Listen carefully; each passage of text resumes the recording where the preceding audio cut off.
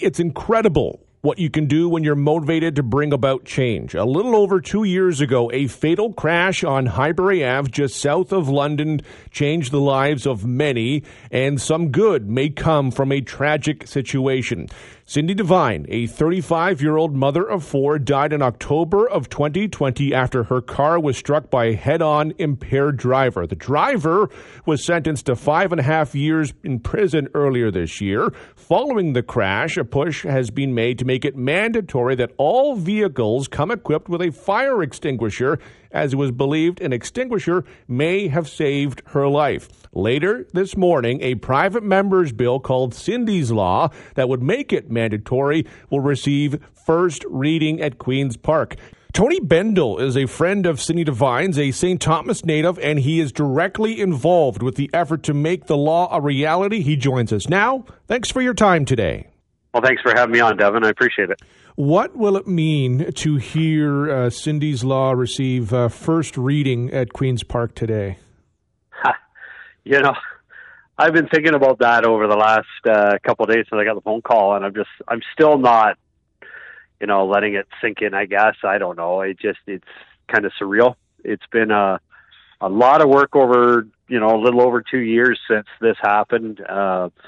Community support, businesses, the fire departments across Ontario. Just, it's been amazing. And none of this would have happened unless it was, the involvement with all of them. Now to hear it's finally reached Queen's Park,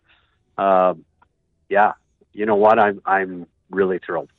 I don't know if people appreciate how much work it takes for this to have happen. I remember clearly a number of years ago the push to have CO detectors mandatory in houses, and it took many, many years for that to happen.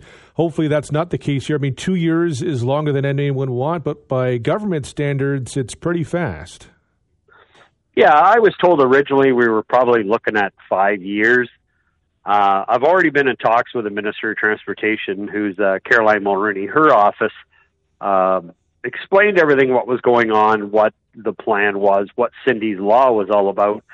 Their reaction was, look, if we can be the leader as of Ontario, if they could be the leader of Canada, this is something they really wanted to do. They told me they supported it. They think it was a great initiative to bring to Parliament. But then COVID hit, and then after COVID, of course, you know how that shut things down, and then we had the elections coming up. So, for or against the PCs, when it came to this, I was praying that the PCs didn't, get booted out and another party come in, because I would lose everything and I would have to start all over. So I just wanted, it's been a lot of work, tremendous amount of work, but hey, you know what? One person can make a difference. I keep telling people that. A lot of people say, oh, I'm only one person. Who cares? But you can. You just got to believe in what you're doing, and you got to keep fighting forwards. Yeah, well, I mean, all the credit in the world to you and to Cindy's, family and friends and everyone who's been pushing this. I know there's the campaign extinguishers for Cindy as well. That got a lot of response. I mean, there's a real groundswell for this, and it's for everyone I tell about this says, yeah, it makes sense, and hopefully that is something that we hear at Queen's Park as well. Yeah, that's exactly it. One of the biggest, not complaints, but I guess a negative statement is, well, what good does it do me? I have a fire extinguisher in my car. I get hit head on, and I'm in the ditch. I can't get out, whatever. And I tell people, I said, the extinguisher in your car basically is not for you. That is for you come across a scene like what happened that day on Highbury Ave. Everybody that was at the scene that day said if they had a fire extinguisher, they know they could have saved her, because when the car caught fire and they were all pushed back, they could already hear the sirens coming. It was just within, we're only talking within a minute from the time that, the bad stuff happened to the fire department showing up. So the extinguisher in your car, you come across the scene, there's 20 cars stopped up on the highway. Now you have 20 fire extinguishers down there. People say, well, I don't know how to use one. Well, for one, they're very simple to use. We have training videos on the extinguisher for Cindy page on Facebook. that was done with the fire department. And there's going to be somebody there. You know, it only takes one or two people at the scene. If you've got 20 fire extinguishers for them, hey, you know, it could be your loved one that's the one that's saved next time. Absolutely. How is everyone doing 2 years later? Okay, so Cindy's husband, Richard's he's not doing too bad. I mean, there's times sirens still get him going. Driving has been a bit of a challenge for him. But he's definitely getting better. Bob Reed from Bob Noxious, he's struggling, absolutely, because he was the one that was there with Cindy, holding her, talking to her that day, and witnessed, you know, what he did. So he's not the same guy. He's not you see the big smile on his face, and he's even said writing songs is very difficult for him now. It's, it's tough. There's other people that were there. I do know of a young guy that had attempted suicide since. Thank God he, wasn't successful at it. But what he witnessed and heard that day, and like Bob said, he cannot stop replaying it in his mind. It just won't stop. So everybody else, for me, I knew Cindy for a long time, and it always breaks my heart when I think of how she went. Accidents. Well, this isn't an accident. I never called impaired driving an accident. And that's the other part we're trying to stress in the government, even though it's about extinguishers in cars and trying to get a new law so that every vehicle on that road will have a fire extinguisher. It's the impaired driving. We got to do something about this because it's getting way beyond ridiculous now.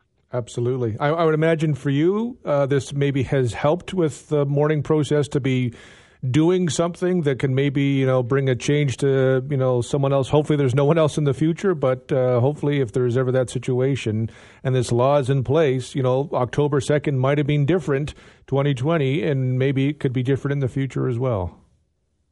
Absolutely. I mean, when it all happened, from my media experience in the past in radio and television, I thought after when all this happened, I remember the night exactly. I was sitting at home with my better half, and we went out for a drive, and we drove out Highbury actually that night and saw the road closure sign and everything. And I knew the accident was around 5:30 that night. This was about midnight. We were down there and the road was still closed. And I said to her, wow, this obviously somebody was killed here because, this is all still closed. So we went around Belmont and everything. And then the next morning I saw Richard's post on Facebook saying, he was just shattered. And then that's how I found out. So I just thought, what could I do with my past to try and make a difference? That's all it was. I just, I wanted to do something to honor her. Because she didn't deserve to go that way. There's just nobody does. I don't care who you are. To be pinned fully awake in a car and have that happen. No, you can't even fathom what she went through.